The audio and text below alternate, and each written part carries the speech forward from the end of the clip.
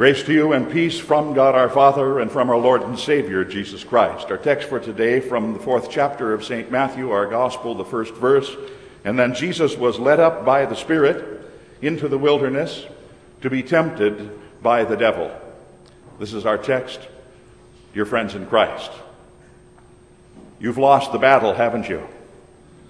Which of us can look at any temptation in life that we've ever had and say that we've consistently won against the temptation, against the tempter? Temptation is something with which we're all too familiar. And temptation, we know from our own experiences, is something with which we have been too vulnerable. Perhaps that's why, no matter if it's from Christian or non-Christian, there's been so much over the course of the ages that has been said by others about temptation. And we can just take a look at a few quotes from those who weren't even necessarily sympathetic to the Christian faith, like H.L. Mencken, a 20th century critic of American life, who once described temptation, which he knew from his own experiences, as being an irresistible force against a movable object. And he defined it well, because that's what it is, an irresistible force against a movable object, we being those movable objects that change so much and go from one place to the other. Or there was Mark Twain, who knew well the nature of temptation, and thus he spoke of it, saying, there's a charm about that which is forbidden that makes it unspeakably desirable. And how well we know that experience as well, the charm of the forbidden that makes it unspeakably desirable. Or Thomas Jefferson, who, knowing about dangerous enticements of his own, said, quote, do not bite at the bait of pleasure until you know that there's no hook beneath it. He too knew. Or 20th century American author Sam Levinson, who said, lead us not into temptation, just tell us where it is and we'll find it. It's true too. It all too often has its way with us, because we're not equal to the might of the tempter who's behind temptation. The tempter of whom Luther speaks when he writes in his great Reformation hymn, which we'll sing yet this morning. And he says, the old evil foe now means deadly woe, deep guile and great might are his dread arms in fight. On earth is not his equal. Little wonder that Luther then, having said that and having experienced the force of temptation in his own life from the old evil foe, from the tempter, no wonder that Luther in his morning prayer concludes it, as so many of us have memorized it and so often prayed it over the years, by saying, Lord, into thy hands I commend myself, my body and my soul, and all things. Let thy holy angel be with me, that the wicked foe might have no power over me. He acknowledged the ready presence of the old wicked foe and the might that Satan had even to tempt, and he knew that of himself he was no match for the tempter of old. That old wicked foe may have no power over me. Luther, knowing from his own experience that this was indeed most certainly true, as he would say of so many things, acknowledges from the outset that apart from the intervening grace of God, we are of ourselves absolutely no match for the tempter of old, for the foe of ancient days that still is present even in our own, a truth reiterated in the second verse of A Mighty Fortress, where he writes, with might of ours cannot nothing be done, soon were our loss effected. How inclined we all are to underestimate the power of the evil one, including his own power to attract us and to entice us to do those very things that we know that we should not do. And we, with the pride of rugged individualism that's nurtured even by the society and the world in which we live, that pride of rugged individualism, we somehow amazingly think of ourselves as being stout and stable enough to stand on our own. We think that we're somehow of ourselves principled enough to be able to say no to every temptation that comes our way. Luther knew differently. He knew that we didn't even have the potentiality of doing that, of standing apart from that. Reflecting on his own experiences with temptation, he knew that temptation was all about. He knew how vulnerable we all are to it. An interesting book of personal letters, which Luther wrote to family members and friends and colleagues over the course of his world-shaking career, gives us some insights into Luther's view of temptation and how often he confronted it. In a letter to a friend, he calls temptation, quote, that worm within us that gnaws away daily at our consciences. Note well how he describes it. Temptation to Luther was not simply a force from without, something that came and attacked him from without. Rather, it was something that was within him, gnawing away at his conscience. Internal, something that makes itself evident from inside, something common then to us all. Indeed, long before Luther, in what the Germans used to call the Altvaterbuch, the book of the old fathers, we read of this advice given to a young man who was struggling with particular temptations that he had. He bitterly wished that he could be free of all temptations, that he wouldn't have to live with the reality of temptation in his life. And the old fathers wrote to him and said, "Dear brother, you can't be exempt from temptation any more than you can prevent the birds from flying in the air over your head. But you most certainly can prevent the birds from making a nest in your hair." And generations before Luther, and before the old German fathers, St. Augustine, over 1,600 years ago, the great 4th century church father who prior to his conversion to Christianity most certainly knew what temptation was about, and by his own admission all too often gave into it in ways of which he later would be so ashamed. And he said, we cannot prevent temptations from coming upon us, but by prayer and the invocation of divine assistance, we can most certainly defend ourselves and keep temptation from overcoming us. But only through that divine intervention, only through the power of that which was from without. And so you see, whether it's in our generation, or Luther's generation, or that of the old German Altvaterbuch, or the age of St. Augustine, or the age of King David before him, or the age of Moses before him, or the age of Abraham before him, or going all the way back, as we did in the Old Testament lesson today, to our first parents, to Adam and to Eve.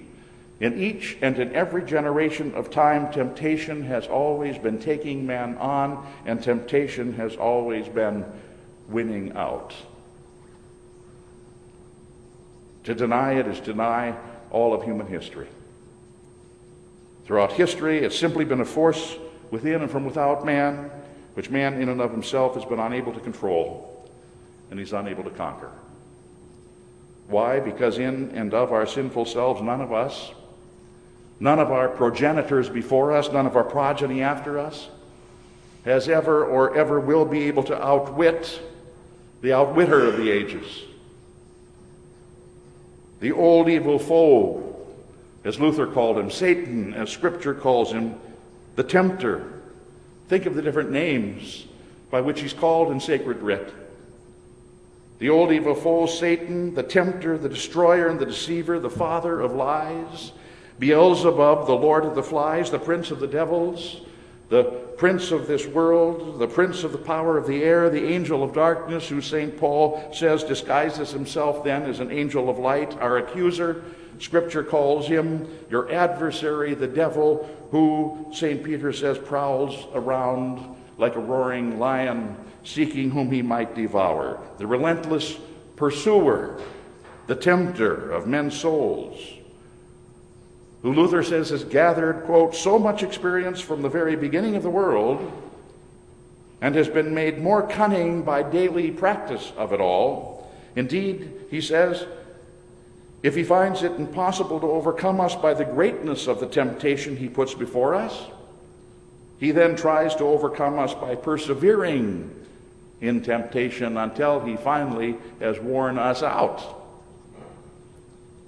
Or someone has more recently said, opportunity may knock only once, but temptation leans against the doorbell. And how true it is. Believe me, I know how comically or how uncomfortably unacceptable such things are to our supposed scientific minds in our scientific day and age, where we explain everything of this nature away. Minds trained not only to deny the evil that's embodied in a being, and that evil can be embodied in a being as it is in Satan, but minds which are also reluctant to acknowledge that evil even exists in our world, insisting on the innate goodness of man, and uncomfortable with any notion of evil that extends beyond a few exceptional Hitlers of history. Many, if not most in our day, would write Satan off, denying his existence, simply saying that he's nothing more than an ancient mythology. Many, if not most, in our day would indeed deny his very existence. But dear believing friends, Satan, as we certainly would confess and say, Satan could care less if modern man acknowledges his existence. After all, he works best in time's shadows. He gladly remains unidentified in the shadows of man's spiritual ignorance and in the shadows of man's denials until that day, finally, of his public exposure, when that day arrives, that end time day, when he, with glee, will assume his judgment day post as the principal prosecutor of all of mankind. He doesn't mind at all hiding in the shadows of time until that day comes. But ask our Lord Jesus if this Satan that the world today would deny is real. Ask him what happened in our text for today as you heard it read. Ask him what it was then that he spent 40 days and 40 nights with out in the wilderness, if it wasn't that personal entity and that personal being that we call Satan, the reality that was there. Ask him if it was but a mere thought in his mind, or but some nightmarish imagination of his. Was it only hallucination? Ask him about what it was that tempted him in his hunger to turn the hardest and the coldest of desert stones into the softest and the warmest loaves of oven-baked bread. Ask him what it was that enticed him to sacrifice his sacrificial role for which he'd been sent into the world to be the Savior of all of mankind, and to give that up that he might find the easier way, as Satan tempted him to do, to renounce the way of the cross by throwing himself into a magnificent angelic flight off the temple top so that he could prematurely assume a role of kingly glory instead of having to go from the wilderness experience to what he knew would be ahead of him, namely his work upon the cross for the salvation of mankind. Ask him if this was a personal and a real entity that was there before him. Ask him what offered him all the kingdoms of the world, if only he would bow down and worship it. Ask him if Satan is real. And you know what the answer of our Lord Jesus Christ would be. Now, in the face of such an evil reality that's attested to by no less an authority than our Lord Jesus Christ himself, what would we do? We're not him. In struggling with what St. Paul says and identifies as being not flesh and blood, but principalities and powers, wickedness in heavenly places, he says, where would we go in facing a foe that we can't even see but we know is real and is there? Where would we go? What will our defense be in the face of temptations that lure us from the tempter who would destroy us? It won't do to do what some of those in the past have suggested, because they're as foolish as was Homer's mythological hero Odysseus. Remember that ancient Greek epic written by Homer hundreds of years before our Lord's birth, and how Homer's mythological hero and what he did to prevent his men as they were out in the boat from hearing this tempting voice of the sirens and the songs of the sirens at sea. What was it that Odysseus did? Plugged the ears of his men, his sailors, with wax so that they couldn't hear the sirens singing their songs from without, their irresistible call. It won't do. Because temptation's call is not simply a call from without us, from sirens at sea, confined to a certain area or place. Temptation's call is all too often a siren's call from within. The luring call of the most seductive siren of all, the luring call that's spoken of by James, the brother of our Lord, who said, "Each person is tempted when he is lured and enticed by his own desires. Then desire, when it has conceived, gives birth to sin, and sin, when it is full grown, brings forth death." So James, the brother of our Lord, the apostle. In the face of temptation, my friends, wax in the ears won't work. As much as we'd like to think it would be that simple. It won't work to cut ourselves off from the world around us. In fact, cutting ourselves off from the world around us in the time of temptation is about the worst thing that we can do. By all means, Luther says, flee solitude. In the time of temptation, flee solitude. For the devil watches, he says, and lies in wait for you, most of all when you are alone. Remember Eve? No wonder idleness is the devil's workshop. Flee from solitude. But what does he say to do? You flee to Christ. That's the only place to go in the time of temptation. You don't look inside of yourself for strength to endure. Indeed, you go outside of yourself and you flee to the Lord Jesus Christ. You go to the Lord Christ who conquered Satan when he was tempted by him for 40 days and nights in the wilderness. You go to Christ who conquered Satan when looking at his disciple Peter, who tried to dissuade Christ from going on to the way of the cross. What did Jesus say to him? "Get thee behind me, Satan." You go to Christ who conquered Satan after he'd entered into Judas and he betrayed our Lord. You go out of yourself and you go to Christ. Luther says, to Christ who is the sacrifice of God for the sins of the world, in whom the devil, death, and sin have all been crucified. As Luther says, they've been conquered. In this Christ, Scripture says, we don't have a high priest who cannot sympathize with us in our weaknesses, but rather we have one who has been, as it says, tempted in all things even as we are, yet without sin. Let us therefore, Scripture says, draw near unto him with confidence to the throne of grace, that we may receive mercy, and that we then might find grace to help us in our time of need. That's where you go. You go to Christ. You go outside of yourself, you go to Christ, and in the name of Christ you pray the petition that we'll soon pray, the concluding petition of the prayer that Christ himself taught us to pray. He said, "And lead us not into temptation, but deliver us from evil." And you can pray that prayer confidently. Lead us not into temptation. Pray it confidently because you know why you won't be led into temptation. Why? Because Christ was led into temptation for you. Even as our text today says, quote, "Then Jesus was led by the Spirit into the wilderness to be tempted by the devil." Why did God the Holy Spirit lead Jesus into the desert? To be tempted. By whom? By the devil. For whom? For you. Tempted for you. Tempted in your stead. And coming out on top of it all, he kept the law perfectly for you. He did exactly what perfection requires of you in the face of temptation. He was perfect for you, and now he takes that perfection in time of temptation that he won, and he applies it to you as he did through holy baptism. He gives you his righteousness as he does through word and sacraments. His perfection in the face of temptation becomes yours.